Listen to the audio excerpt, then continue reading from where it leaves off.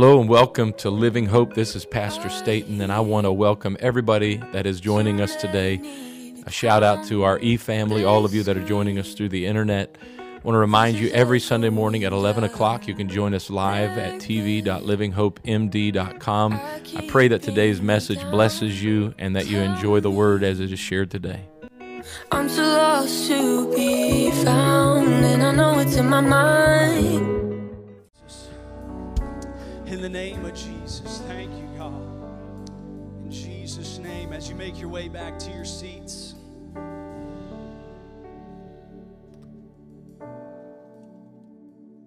Jesus' name. In Jesus' name. Praise the Lord, everybody. Praise the Lord. It is so good to be here with you all on this Wednesday night. I hope that you guys have had a good week this far. Jesus' name. For those of you who are here Monday night, I stole Trey Henderson's line, which I guess me saying that I stole it means I need to repent. So Lord forgive me, but I'm giving credit right now. So maybe I'm okay. I'm giving credit to Trey, but maybe it's not stealing. But either way, Lord forgive me, just so I'm covered. Anyways, I said I look forward to the special speaker that's coming Monday night. I said I look forward to the special speaker or teacher that we have Wednesday night, and well, here I am. Nothing too special. I say that jokingly because I know when we have teachers like Pastor, we have teachers like Brother Roberts and Brother Trey Henderson, it's kind of like having master surgeons, like just people who are super experienced, super good in their craft, just a different level. And then I'm kind of like the guy who wants to be a master surgeon, but isn't really even capable enough for the game operation. I'm Buzz on the funny bone. And I think that one was a Buzz trying to get your funny bone. I thought there was going to be a little more than that. There was nothing. So thank you for preaching with me so far.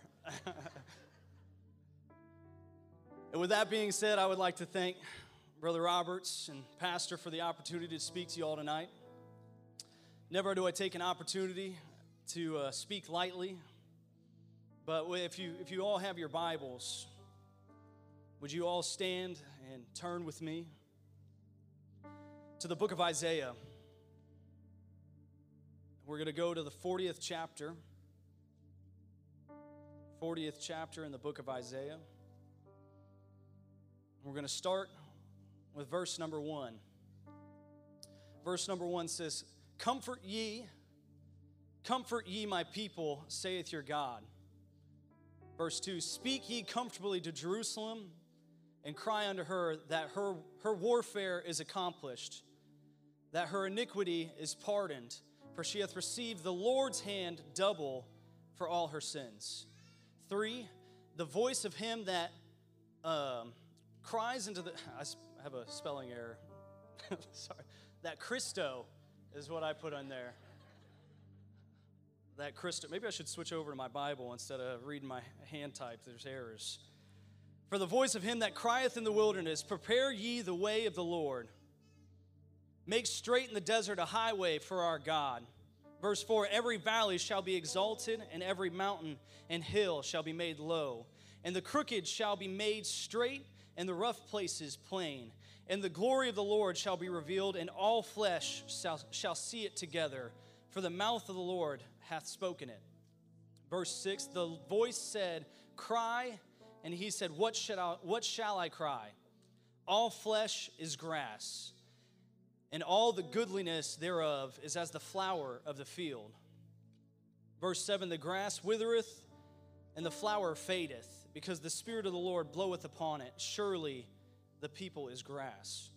And verse 8, the final verse that we're going to read tonight, the grass withereth, the flower fadeth, but the word of our God shall stand forever.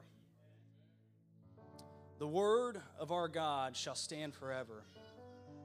Amen. Before all of you are seated, would you just pray with me one more time over this word? And and over what God has for us the rest of this service. In Jesus' name, God, I want to thank you right now for the spirit of the God, or of you that we were feeling in this service already, God, in worship.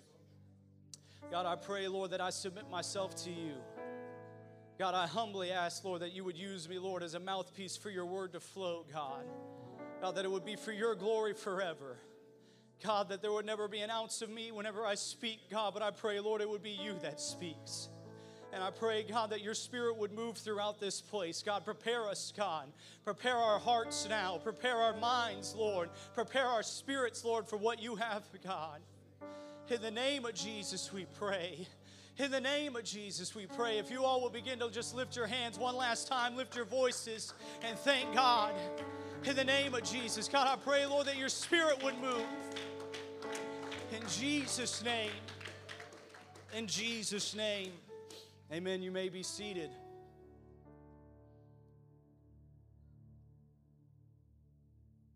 In Jesus' name. Now, if we were to break down teaching to the most simplest form, at its very core, teaching is taking someone from the known to the unknown. There is a reason in schools calculus isn't the first math that is taught. We first learn simple addition and then subtraction, and then move to multiplication tables, division, pre-algebra, algebra, calc, and then all the other ones that Brother Trey mentioned. He knows way more about all this stuff than I do. If you guys remember last week, he was saying math that exists that I didn't even know existed. I was learning, and I was going straight into the unknown, actually. I wasn't going from known. I was going straight in the unknown with all the things he was saying last week about math. And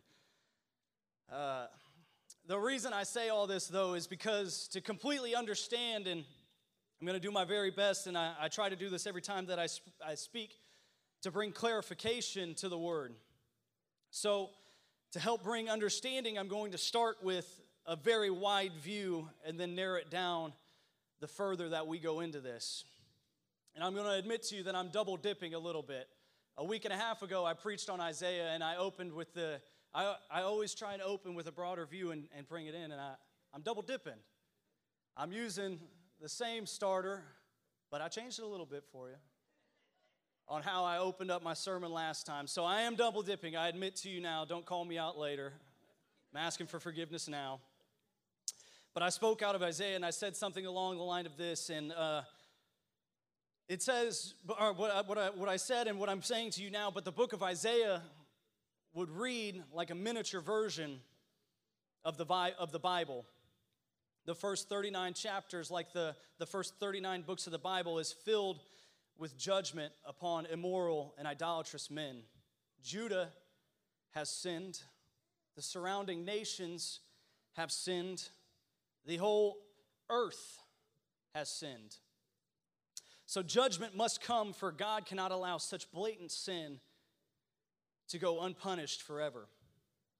But then we find the final 27 chapters of Isaiah, like the final 27 books of the New Testament. It declares a completely different message of hope, a message that the Messiah is in fact coming.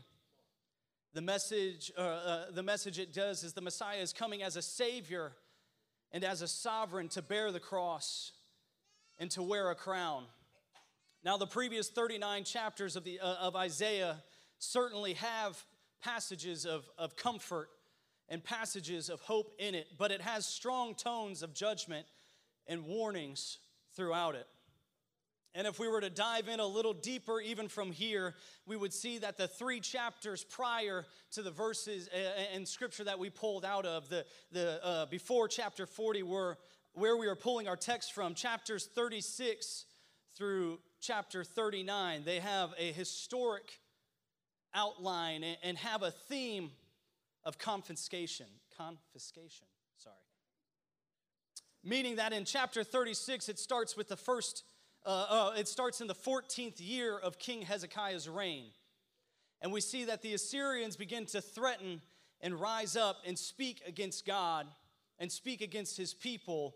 And we would then read of the wise response of King Hezekiah by taking the letters, the threatening letters that were written to him, in taking him to the house of the Lord, and he would there spread them before the Lord, saying, "This is not what they are saying to me, O God, but this is what they are saying about you, the God of Israel." And we then see that God delivered the people of Israel out of the hands of the Assyrians. Amen. And that's what we need to do. We can learn from this story that what we need to do when things rise up against us, when things arise against the people of God, sometimes we need to just find our way into an altar and lay it at the Lord's feet, saying, "I know what this thing says. I know what it wants me to believe, but I know you say something different, God." But that's a different lesson, I guess, for a different time. And we see later on, as we move closer to where we pull our title text, we see in chapter 38, sickness now begins to take hold of King Hezekiah's body. And that Isaiah begins to prophesy to him to get his house in order, because surely King Hezekiah will die. But then the scripture says that Hezekiah turns his face to the wall and prayed unto the Lord and wept sore. And as I studied and really look out, why did he turn his face? Why did he turn his, why that wording, that the way that is written just stuck out to me so much. What does that mean? And as I studied, there was really nothing noted, nothing of specificity. Man, I'm butchering every word. Every single word. Someone else want to come read these? Specificity. Oh, man. Really, there was nothing like specificity about what this phrase is. Nothing noted or spoken on the terminology of turning towards the wall. So I can't tell you for certain if this was an earnest prayer or a deep prayer of anguish. But from here we begin to see King Hezekiah, who was a good king for Israel, begin to act selfishly and begin to act without wisdom, where he showed wisdom before and by going to the Lord first and laying it down at his feet, what the Assyrians were writing to them. We now see this change after his sickness, that he began to act without wisdom. And maybe if we were to begin to dissect his prayers for healing has just a little bit too much self-justification and too much focus on his own merits in them now. But then we see him in chapter 39 begin to invite the Babylonians into the kingdom, showing them everything in his house and everything that is under his dominion. And we see whenever after he invites him in and shows them everything that he has, he is confronted by Isaiah, the prophet, about everything. And Isaiah began to speak what the Lord had said, that everything in King Hezekiah's house, everything in his house, and what the scripture says, and what your fathers have stored up, shall be carried away to Babylon.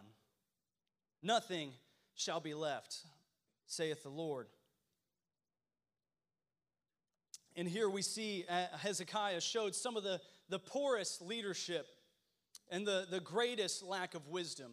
Because in this prophetic word spoken to King Hezekiah, that he would begin to lose everything, and his people, the people that he was king over, would now be drug out and put into exile, into the Babylonian kingdom. And in this time, Hezekiah's response was bitter.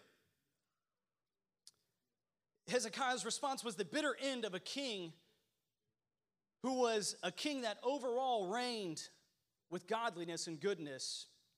But his response now was one that didn't care for the future. His response was one that didn't care for the future generations. It didn't care what was going to happen to the people that he led, because he said the words that as long as there is peace in my time and truth in my time, I'm okay with it. His mentality was, it's cool with me because I got it good right now. A poor leader thinks not of the future. A poor leader thinks not of the future leaders that come behind him. And a poor leader is content with a drop-off and a straight decline after they're done leading. But this could be another lesson for another time again. We could break down this further. Sister Carol, you with me? I got some lessons in here. I've been studying a lot. That could be a lesson for another time, Brother Roberts. You can take those. Probably do a lot more with them than what I could. Now this brings me to our title text, where Isaiah chapter 39 just ended announcing of the coming conquest of Jerusalem and the exile of a nation.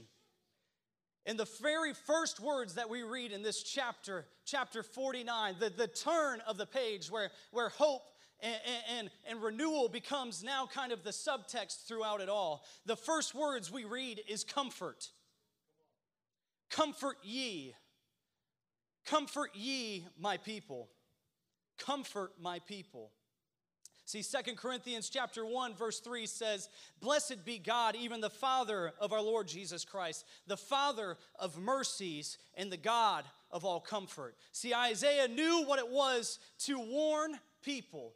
Isaiah knew what it was to instruct God's people, but the Lord also wanted his people to receive comfort.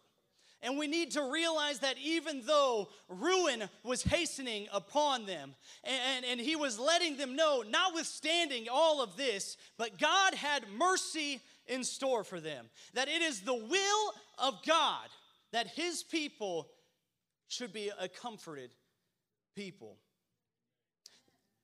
You know, I really wanted to just teach this, but I can't help it. I think I'm going to have to preach this. It is the will of God that his people should be a comforted people. That even in the worst of times, even in the times where the people of God are facing exile, where they're facing miseries, where they're facing the worst things to come, that even in the worst, when everything is going on, we can be comforted by the Spirit.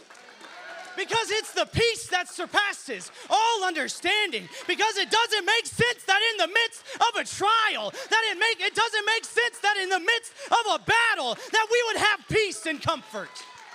That doesn't make sense to us. That doesn't make sense to me, that in the midst of all the madness, in midst of all the pain, in midst of all the struggle, that I could be comforted, that I could have some peace.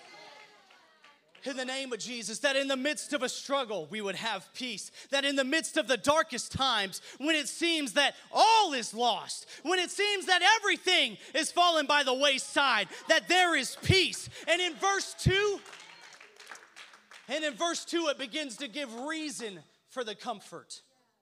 It says that in her warfare has ended. And at the moment Isaiah spoke this, the battle may have still have loomed. That battle may still have loomed around. This could have been a prophetic word, even though there was still an army against him. But as far as God was concerned, her warfare has ended.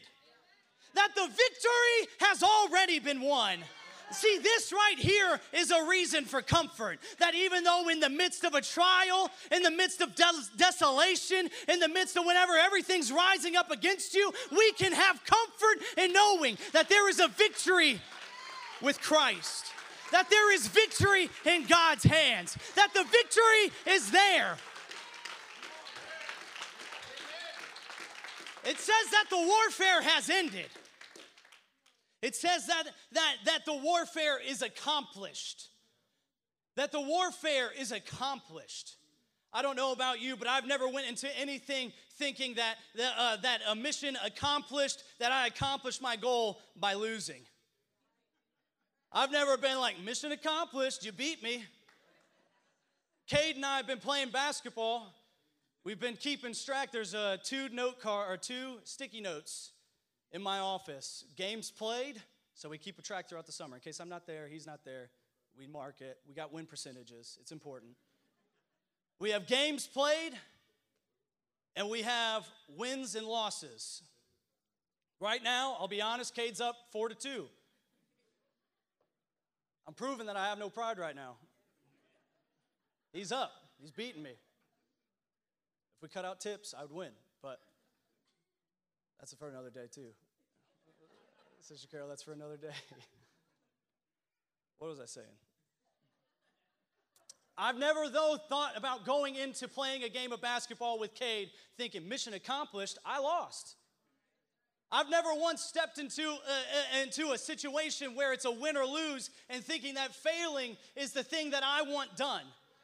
And I know that I can speak that I've never once stepped into a battle. I've never stepped into a battle, but I've never gone into a spiritual battle thinking that losing is an accomplishment, that being defeated in the spirit is an accomplishment. But what the scripture is saying is there's an absolute already happening, that there is an absolute in the scripture right here, that there is already a victory, that there is already an accomplishment, that there is already comfort to be had because our God is in control. That our God is able to do. In the name of Jesus. In the name of Jesus. Her warfare is ended. It then says that her iniquity is pardoned, for she has received from the Lord's hand double for all her sins. See, this is the basis for pardon on our iniquity. This right here is the basis of the pardon. See, the sin has been paid for.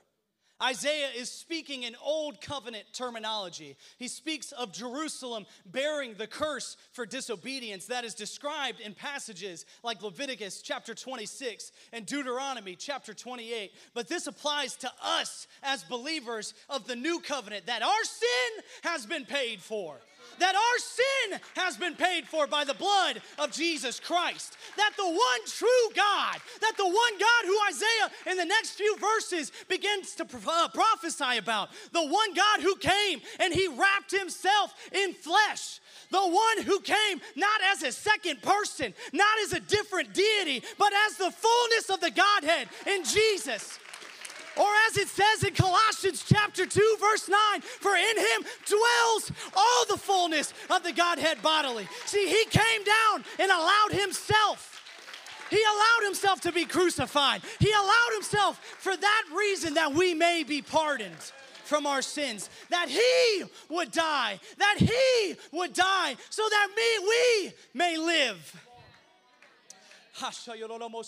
And now if you all would just stay with me for a little bit longer, I'm almost coming to a close. There's just a few more things that I want to get into. Picking up at verse number 3, Isaiah begins to speak of the voice that cries out in the wilderness. See, it says, cry out in the wilderness, the voice that cries out in the wilderness, prepare ye the way of the Lord. And we see in this passage has a direct fulfillment in the New Testament. It has a direct connection to the person and to the ministry of John the Baptist. See, we see in Matthew chapter 3, verse 3. We see in Mark chapter 1, verse 3. And we see in Luke chapter 3, verses 3 to 6. We see that John the Baptist is preparing the way by preaching the repentance of sin to all of Judah and all of Jerusalem.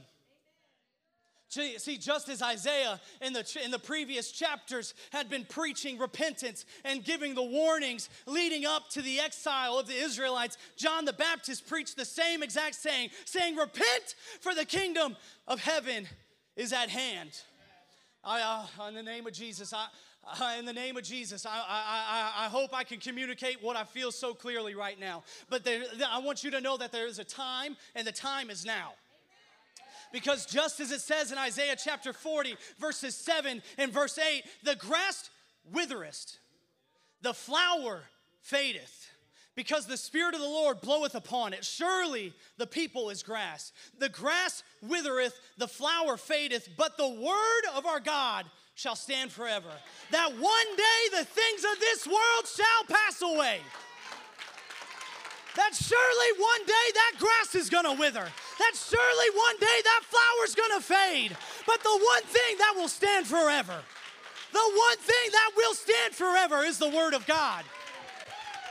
See, and we know from John, if we were to look at John chapter 1, verse 1, that in the beginning was the Word. And the Word was with God, and the Word was God. So we can know with a certainty and without a shadow of a doubt that no matter what happens on this earth, that no matter what happens, that no matter if the grass withers, if the flower fades, our God will endure forever. That word will endure forever. In the name of Jesus. And I want to speak some things right now that throughout this studying and throughout this, God has really been working on me. That as it says, prepare the way. Prepare the way. And as I looked at it and I began to read on John the Baptist and began to study into John the Baptist. John the Baptist is a wild man coming out of the wilderness. He's crazy a little bit. And he's coming out saying he's got no regard for political correctness anymore. He's got no regard. And I'm not saying we need to be offensive. I'm not saying that, but I'm saying that there is not enough time. We cannot bank on there being enough time for us not to get a little reckless and a little crazy with our worship and with our spirit. We need to be preparing the way for others. See, there's things that are going to have to be flattened. There's things that are going to have to be raised up. There's things that are going to be that are crooked that are going to have to be made straight. We're going to have to start doing a little more than what we've been doing before. That we're going to have to start working a little bit differently than we did before. We need a boldness in our spirit to begin to rise up because we don't have time. We don't have time to worry about it. We don't have time. In the name of Jesus, see, what also stuck out to me so greatly is the picture of the temporal versus the eternal. That this world is going to fade away, that the grass is going to wither, that the flower is going to fade, that the things of this world, the things that we find security in this world are going to be the things that pass away. But the Lord is eternal. And just as the Lord is preparing a way to the for the end, we need to be preparing a way for Him. And if you all would stand with me, I just want to pray over everybody right now. I'm going to open up the altars for just a moment. But in the name of Jesus, God, I pray right now, Lord, that your Spirit would prepare us a way for you to move. That your Spirit would prepare us, Lord, that the things of this world, the temporal things may not hold us, God. They may give us comfort in the now, God, but Lord, the only thing that would truly bring us comfort, Lord, is you. God, the heavenly kingdom, the things of you.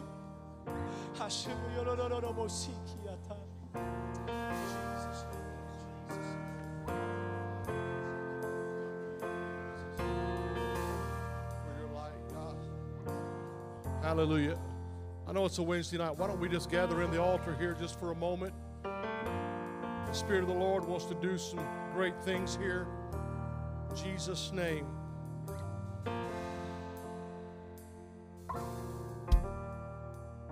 If you can, put verse 2 of that scripture back up there. Well, Josh was preaching, and I felt that kind of jump off the page. He said the battle is already accomplished. Understand something, child of God, as you make your way down here tonight. Doesn't matter what you're facing. Doesn't matter what trouble you're going through, what turmoil, what issue. The battle has already been won. The battle for your salvation has already been won. And it does not matter what can happen to me or to you, because that battle's already, come on. Listen, when you've been baptized in Jesus' name, you've repented of every sin, you've been filled with the Holy Ghost, and you're living a life pleasing to the Lord, Brother Josh, that battle is won. And it doesn't matter. They're looking at a time right now where their cities being taken, their nations being destroyed, and the battle, the real important battle. It's so easy for us on a Wednesday night as people to get distracted because something's going on in the world. Listen, there's always something going on. There's always some trouble. There's always something broke, something happening, some turmoil, right? Right, always. That doesn't change. But the battle has already been won. Can I say it this way, Brother Josh? Before Jesus Christ ever stepped foot on the earth, before he was ever born in a manger, that battle was already won because it was won in the mind of God, because God determined he was going to come in flesh to save his people. I think we ought to rejoice. I think we ought to lift a hand and magnify God. I think we ought to praise the Lord. Come on, we can go from a place of turmoil to a place of comfort. We can go, come on, in the name of Jesus. Hallelujah. No weapon formed against me can prosper. It can take my life, but it cannot take the value of my soul. Come on, somebody, in Jesus' name. God, you're so able, you're so mighty. There's a great presence of the Lord in this house. Let's worship the Lord as they sing this song. Jesus' name. You take what the enemy meant for evil, and you turn it for good. Hallelujah. You turn it for good. You take what the enemy meant for evil, and you turn it for good. You turn it for good. You take what the enemy meant for evil, and you turn it for good. Come on, You somebody. turn it for good. You take what the enemy meant for evil, and you turn it for good. You turn it for good. You take what the enemy meant for evil, and you turn it for good. You turn it for good. You take what the enemy meant for evil, and you turn it for good. You turn it for good. You take what the enemy meant for evil, and you turn it for good. You turn it for good. Monday night, those teenagers in that park have no idea what happened, why it happened.